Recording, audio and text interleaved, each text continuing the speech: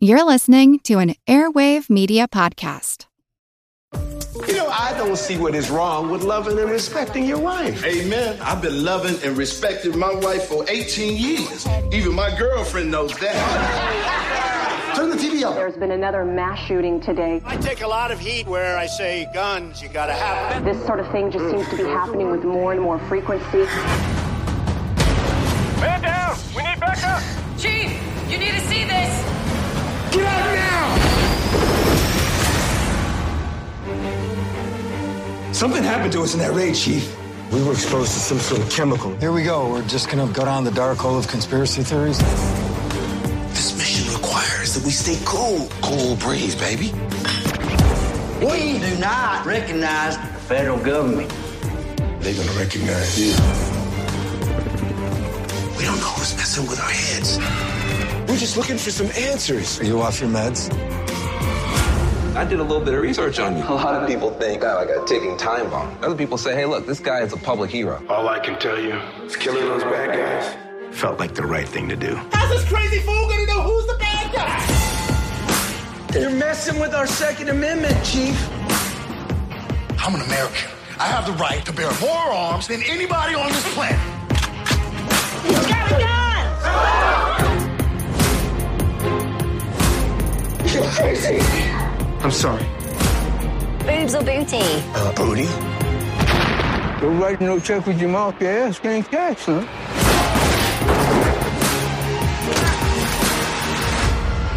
Oh my God, you have to see this. Uncle Jason is trending. That's coming to you from Mr. Jason Pratt. That's my custom-tailored suit. According to him, he's one of the good guys.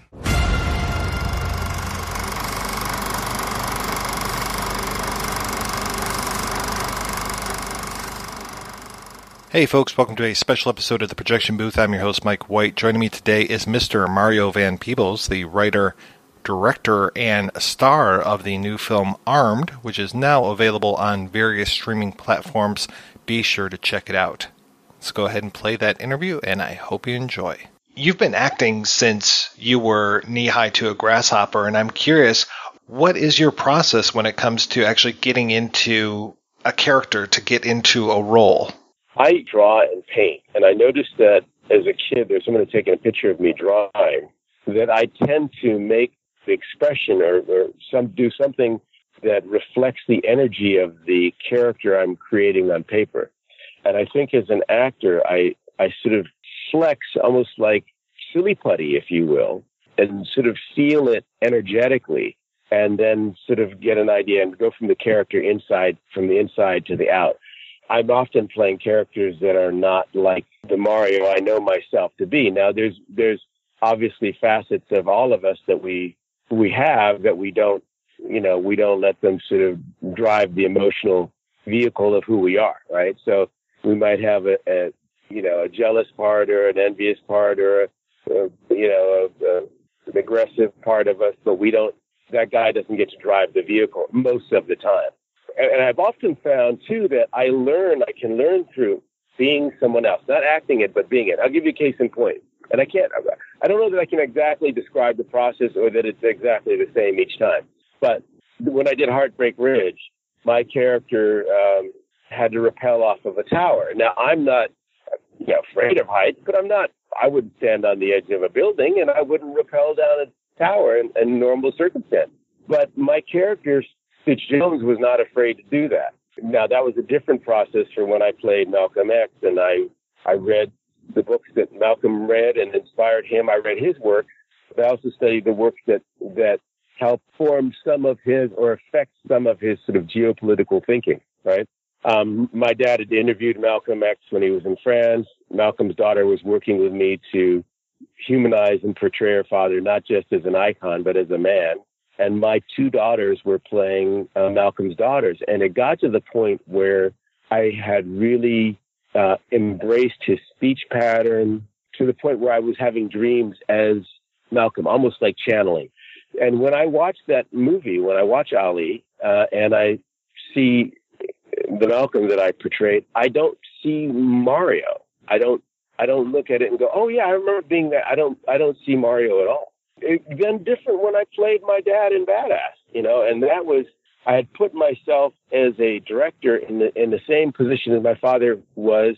He had to make his film Baadasssss in 17 days with family money, and was under a lot of pressure as a director, actor, producer, and writer. And I made my film in 18 days. And years later, of course, as a director, actor, producer, writer, I was under less pressure because the sort of socio-political deck wasn't as stacked against me as it was because my father had already broken down some of those doors.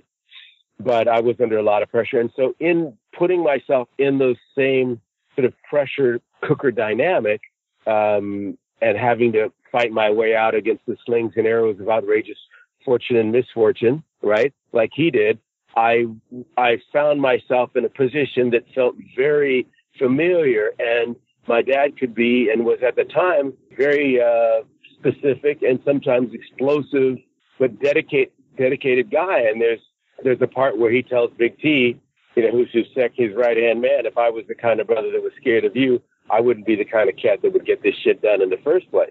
And I really got there. So maybe in the case of Baadasssss, it was really putting myself partly in that and channeling my dad, who I grew up with, and realizing, wow, I have a lot more dad than I thought, instead of psychotherapy on celluloid. In the case of playing Malcolm, it was really spending time in prison, talking to people that converted to Islam, also the wealth of knowledge I have about the period, having made the movie on the Black Panthers and talked to my father about what Malcolm was like when he interviewed him, et cetera, et cetera. And in the case of Armed, it's a different thing because I'm playing someone that, I'm Mario, where I am in my life, is a pretty great place. And that's something people don't often admit. We're not supposed to say in society, I'm really happy. I'm struggling. We're taught not to really say that for some reason. Maybe we think we'll attract bad luck or the evil eye or whatever it is. But I am really happy. I get to make a living doing what I want. I do a couple movies for the studios and make some money, and then I go off and make the film I want. I work with people I care about. So there's the 3 loves in life: love what you do, love who you do it with, and love what you say with it. And I get them all in line. And so in the case of playing Chief in Armed, who's absolutely at the emotional end of his rope, that's the antithesis of where I am right now. So that's a different kind of process. So I would have to say, in answer to your very short question with my long blue book answer, it differs with each role. So there's no one-size-fits-all answer to how I would prepare. But I seem to find my way, and each one's a little different. And I think that's part of the thing. It's like, what's exciting about it is that the process is different, and I often and always try to be young enough to be a great student and old enough to be a badass teacher, and leave myself open to the possibility that I don't know the answers, and I'm okay with not knowing all the answers, and I'll discover that as I go. You've talked about playing two real-life people who you brought to the screen. When it comes to a character like Chief and Armed, 100% coming from your imagination, or probably based somewhat in reality. And I'm curious as far as, where did Chief come from and where did Armed come from? Well, the thing is this, what I was interested in is sort of, I guess it's rooted in Vedantic theory, but the notion that if a glass is full of water, you can't put more water in it, right? You have to empty it in order for it to be refilled.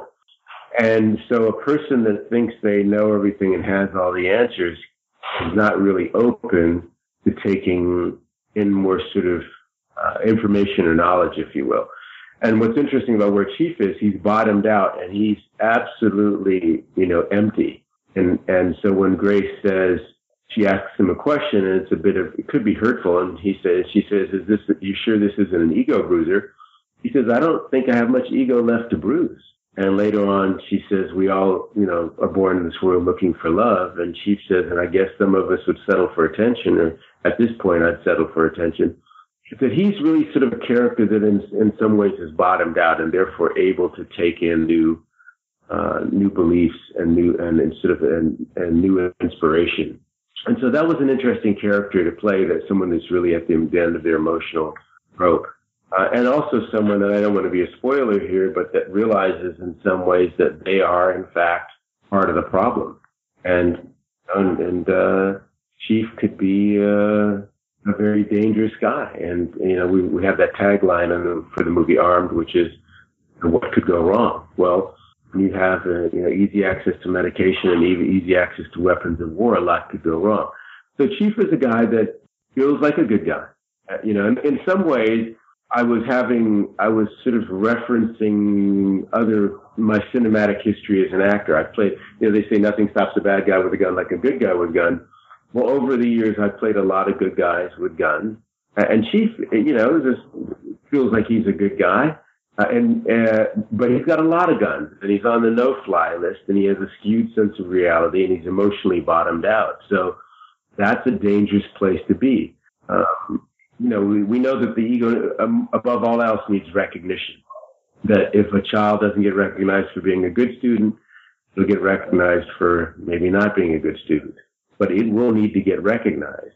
And Chief's biggest fear at this point, as he tells Grace, is to die alone with his life not meaning much and no one giving a shit. And so in a way, if you look at some of these mass shooters, they're loners. Sometimes they felt emotionally marginalized, invisible, and they're one, heinous act away from being infamous and being recognized for something that is not a positive in society.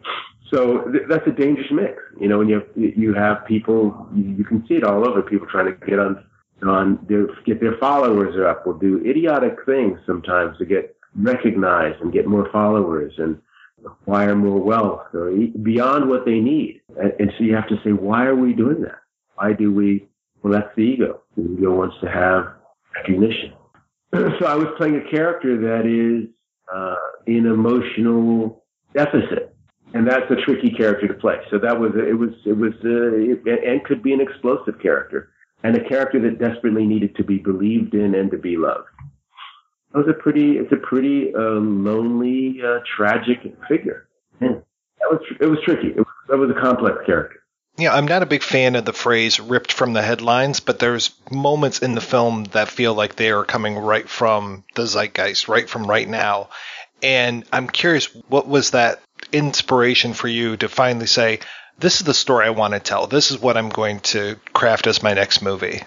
The definition of crazy is not being really crazy. It's maybe even doing the same thing and expecting a different result from doing the very same behavior. And our behavior in America right now is we'll send out thoughts and prayers. But that inaction is not enough to change where we are with these mass shootings. So the inspiration was traveling and going to see, developed countries like Australia that had a mass shooting and then did a huge gun buyback program and changed it up, and they haven't had a mass shooting since, or not a big one. You'll still get a person mowing down people with a car or a knife or something, but not with weapons of war specifically designed to kill human beings. You can always use your car to ram into people, but that's you're not going to get to, you won't shred them with an AK, 47 or AR-15 or whatever. So we're the only developed country where weapons of war are available and you can sell them to young people and you could sell it without a background check. And so we've taken this sort of path that has led us to where we are. And now mass shootings are sort of normalized and we say thoughts and prayers and bow our heads and interview the people and we move on. We do the same thing. So that repetitive nature and having seen that, I haven't experienced it myself, but just seeing that as an American going, what the hell are we doing? And so it wasn't a racial issue. Sometimes you look at, this is a film that's cast with all kinds of folks of various colors and it's from the smorgasbord of humanity, but it's not about race. It's about something that's affecting all races. Bullets are very democratic. I don't care what party you're with. And so that was, I think, the tipping point for me was just saying enough is enough. Going to some of the marches, seeing some of the things that happen and saying, how in my field is entertainment, how can I in my field make a difference? If I in my field make a difference, if you in your field make a difference, if we all light a candle, then collectively maybe we bring the dawn. And just feeling like inaction wasn't the solution. So that was that. But there was also just the storyteller in me, some of the stories that were just outrageous. There was a guy that broke into his neighbor's place because he heard a woman being tortured in there, and turned out his neighbor was watching torture porn very loud and had on a kimono and a samurai sword and a blow-up doll. And I thought, that's just such crazy shit. I got to put it in the movie. You can't make this up. Someone wearing a tinfoil cap to stop the microwave attacks. And you go, okay, I got to have that.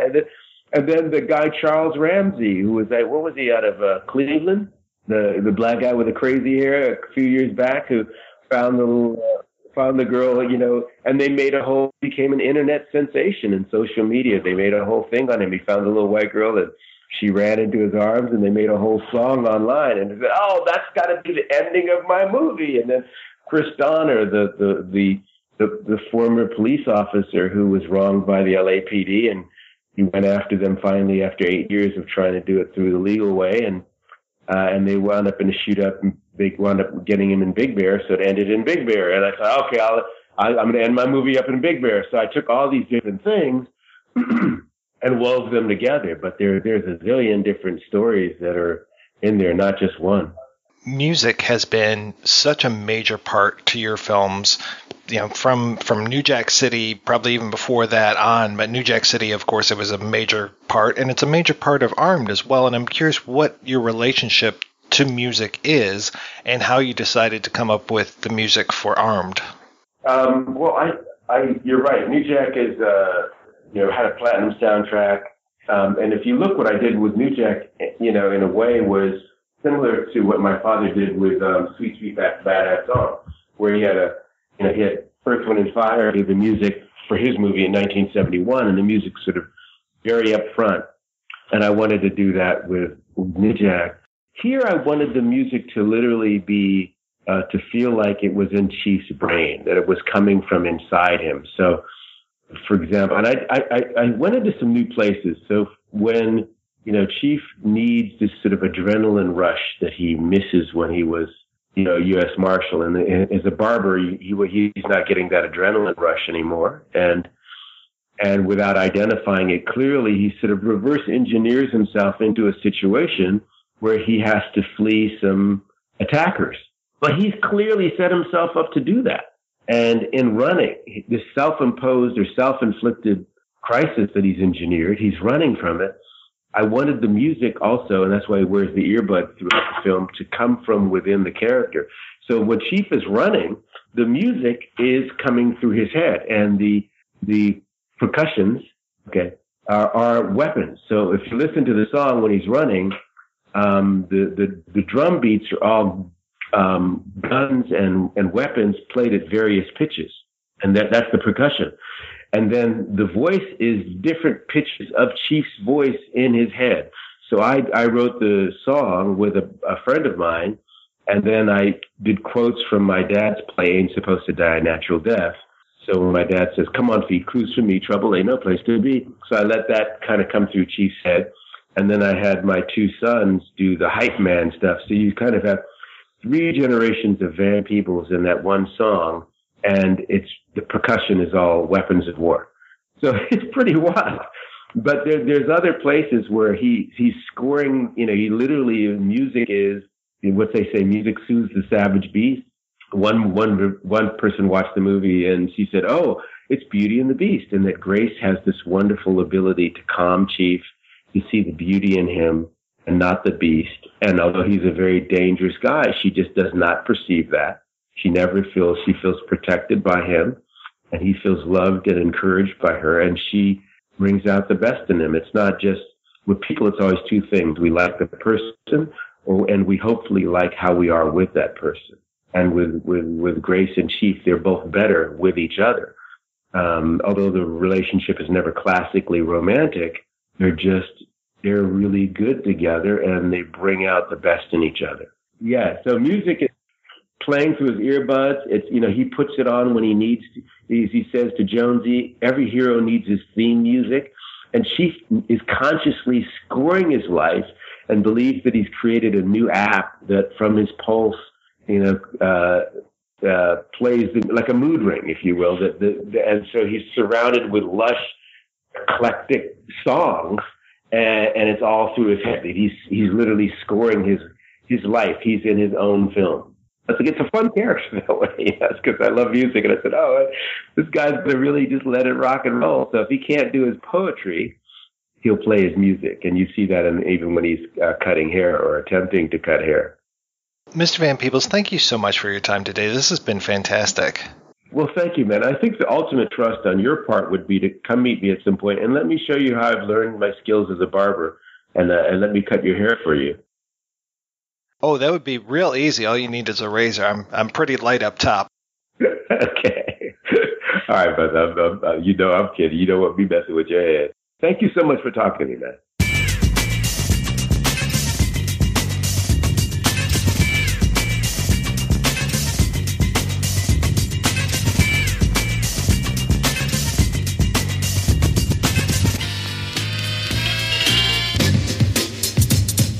Hustler, word, I pull the trigger long. Grip my teeth, spray to every nigga's gone. Got my block sewn on my dope spots. Last thing I sweat, so suck a punk cop.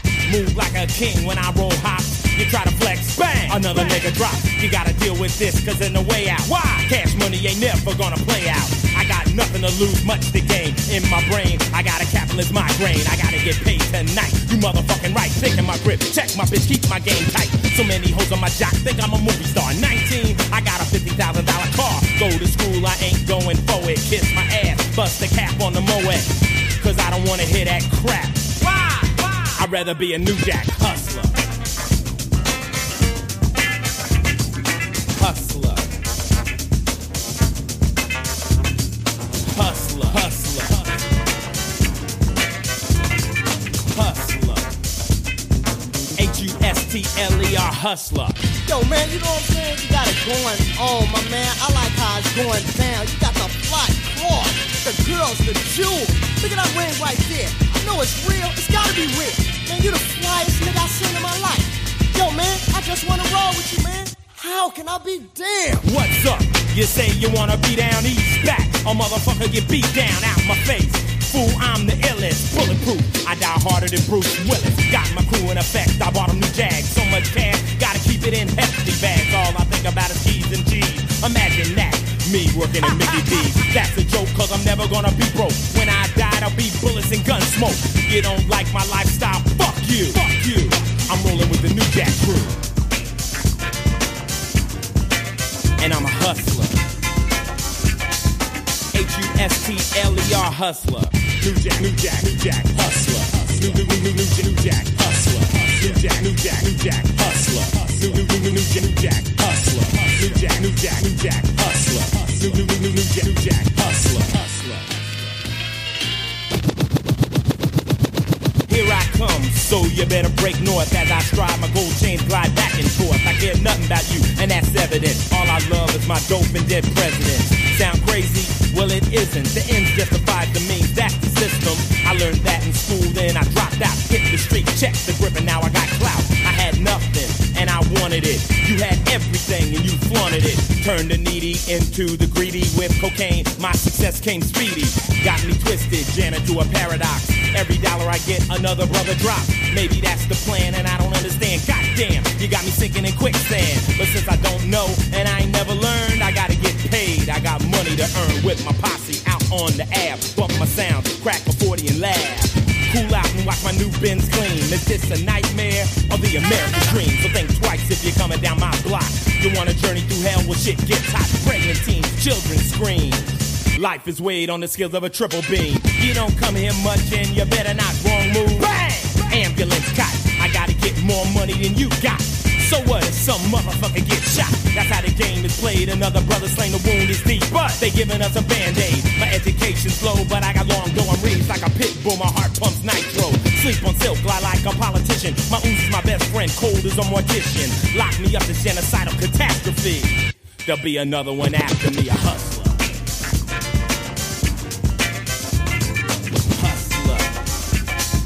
H-U-S-T-L-E-R hustler.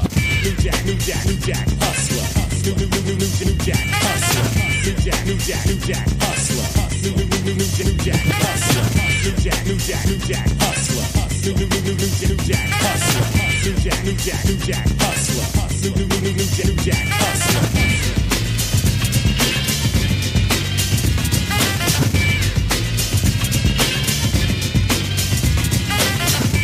New Jack Hustler. New Jack Hustler. New Jack Hustler. New Jack